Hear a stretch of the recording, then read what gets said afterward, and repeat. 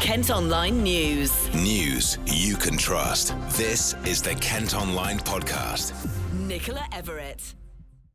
Welcome to the Kent Online Podcast on Tuesday, June the 30th. And we start today with the amazing achievement of a 5-year-old from Kings Hill who's completed a challenge to walk every day in June to raise money for charity. Tony Hudgell had to have his legs amputated when he was a baby and only received his prosthetics just before lockdown. He was inspired by Captain Sir Tom Moore and has gone on to raise more than £1 million for the Evelina Children's Hospital in London, which saved his life. Paula and Mark Hudgell are Tony's parents. I'm just overwhelmed. The love and support has been amazing throughout, and I am pretty choked actually. Totally unbelievable. I still can't get my head around it, to be honest. It still doesn't seem real. I'm just so incredibly proud of him, and everything he's done has just been amazing. We fostered him first, and we didn't want to see him go into the system, so we had a little family meeting, and within minutes we decided to adopt him, and it's been brilliant, absolutely fantastic. Kat Flanagan was Tony's nurse at Evelina London. Ever since he was a very little boy, he's captured all of us in his hearts. His achievement is amazing just from a personal point of view. His walking is so much improved. He couldn't get very far on his prosthetic legs to begin with just a few months ago, but now he's walking so well, and just the achievement for the hospital is incredible. Well, Tony has received loads of support over the past month with messages from former Prime Minister David Cameron and even the Duke and Duchess of Cambridge. You can read more about Tony at kentonline.co.uk. Some more of today's top stories now, and police are investigating an attack on 2 girls in Margate, which is thought to have been filmed by the group responsible. They were injured during the assault in Dane Park yesterday afternoon. Officers are looking into whether anyone has video footage of what happened. A Raynham mum has accused a church of theft after items left on her baby's grave were removed without her being told. Charlotte Day says 9 things, including a keyring and other irreplaceable items, have been taken from her daughter's grave at St Peter's Church in Bredhurst. The Diocese of Rochester, which oversees the churchyard, says items are removed because they're against church rules and those seeking a burial are made aware. Next today, a big issue that parents are going to be very interested in. A Kent head teacher has told Kent Online there's no way social distancing can be done in secondary schools. It's after the Education Secretary announced he wants all pupils to return to school from September. But there are concerns about how in secondaries in particular that will work.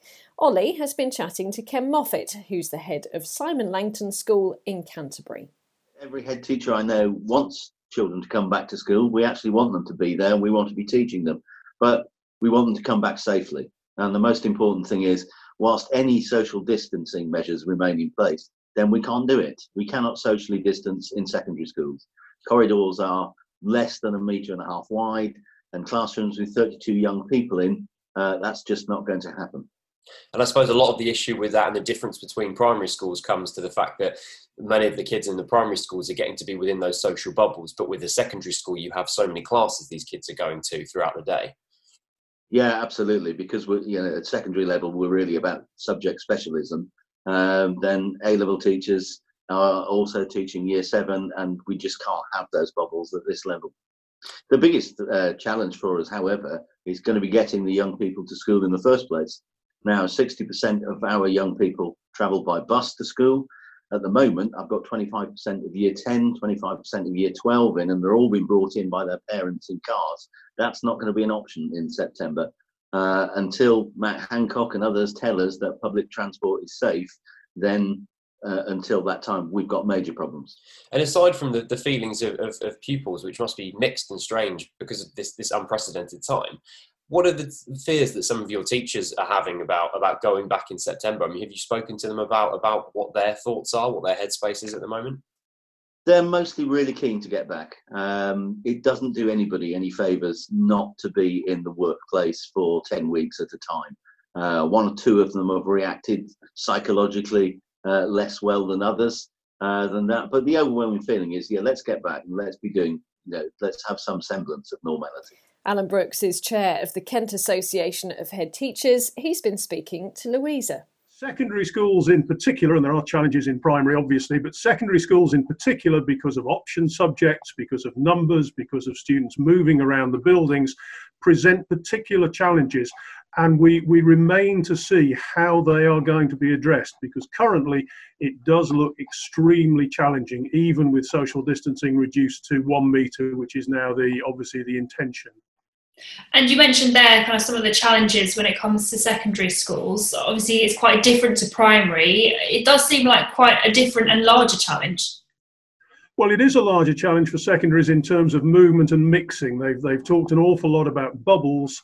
I don't know at this stage how on earth you would create bubbles within secondary schools, even bubbles that encompass the entire year group, 200, 250, 300 students.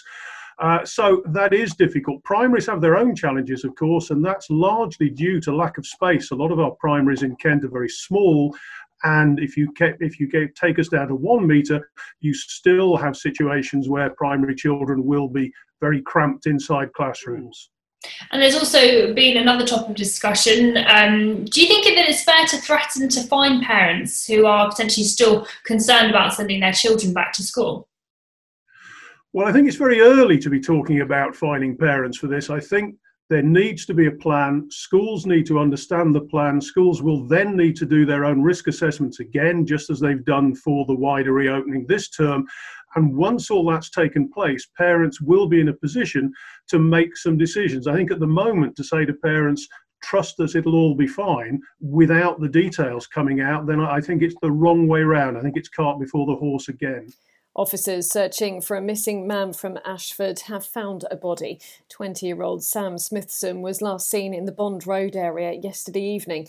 Police were called to Kings North Woods in the town this morning, where the body of a man was discovered. The death is not being treated as suspicious.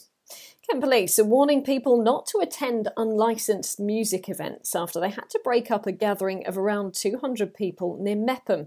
Officers were called to Woodland off Harville Road in Vigo Village on Saturday. They're reminding us that coronavirus still poses a serious risk to public health. The bomb squad has blown up a wartime device that was found on a beach at Birchington. Police cordoned off part of Minnis Bay following the discovery yesterday afternoon. Experts have now safely disposed of it. Next, people who've had to claim benefits during the pandemic want more support to find work, according to academics at the University of Kent. They're speaking to claimants as part of a major study into the benefit system during COVID-19.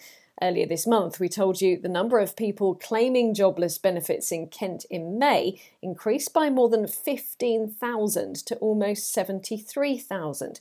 Dr. Ben Warburg-Geiger from the uni says the issue is only going to get more complex. The situation that people find themselves is going to be very unpredictable and very unstable.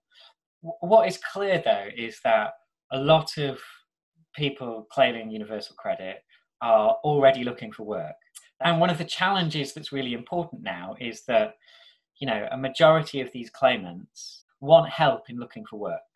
They might not have enough hours for what they're doing. They might be struggling financially for one reason or another. They want to be trying to find work and they want help from government to do that. And while the DWP has already started providing some help to people online, that needs to be massively ramped up in the coming months to meet the need we have at the moment. Are you finding then that a lot of the people who are claiming these benefits, if it is that for the first time they've ever done it, there's kind of a thing like, we don't want to be on this for very long, and they want to get back into the job market as quickly as possible? One of the things that will be happening is that people might expect to not be claiming for very long, but actually how long they end up claiming is going to be very uncertain. So we're going to go back to people in the autumn and then back to people in a year's time, both whether they're claiming or not, to see what happens to them and how their expectations are going. The finance element of it is going to be really tricky for people that are claiming for a long period of time. So benefits are not very generous by design. Universal credit claimants, although not people on most other benefits, got an extra £20 a week associated with the crisis, but it's still not very much to live on for any length of time. So if people have put in a claim and then they find they're still on the benefit in the autumn, let alone into next year, then it's probably the case that financial struggles are really going to start to bite later in the year, particularly because in lockdown, and this we see from our survey and other work, people's expenses went down, their outgoings. Some people's went up for a smaller number of people, but in the main, there's lots of things that you would expect to be part of everyday life you just couldn't do. So financial problems aren't as bad now as they might be in a few months when normal life happens. Aldi has announced it's planning on building up to 15 new stores across Kent. The supermarket chain is looking at a number of sites suitable for around 100 parking spaces in towns including Chatham, Ebbsfleet and Folkestone. It's part of an expansion drive to having 1,200 stores open nationally by 2025. And Cineworld have announced they now won't reopen until the end of July. They have been due to welcome back customers at cinemas including Rochester, Ashford, Dover and Bexley Heath on the 10th. The company says it'll continue to monitor the situation. That's all for today, but of course you can continue to keep up to date at kentonline.co.uk. News you can trust. This is the Kent Online Podcast.